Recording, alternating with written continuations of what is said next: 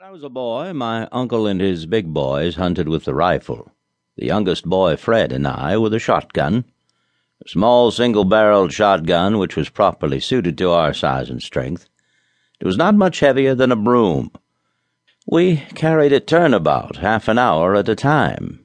I was not able to hit anything with it, but I liked to try. Fred and I hunted feathered small game. The others hunted deer, squirrels, wild turkeys, and such things.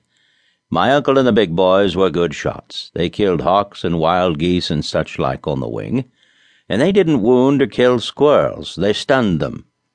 When the dogs treed a squirrel, the squirrel would scamper aloft and run out on a limb and flatten himself along it, hoping to make himself invisible in that way, and not quite succeeding.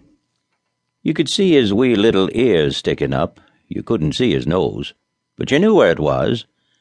And then the hunter, despising a rest for his rifle, stood up and took offhand aim at the limb and sent a bullet into it immediately under the squirrel's nose. And down tumbled the animal, unwounded but unconscious. The dogs gave him a shake, and he was dead.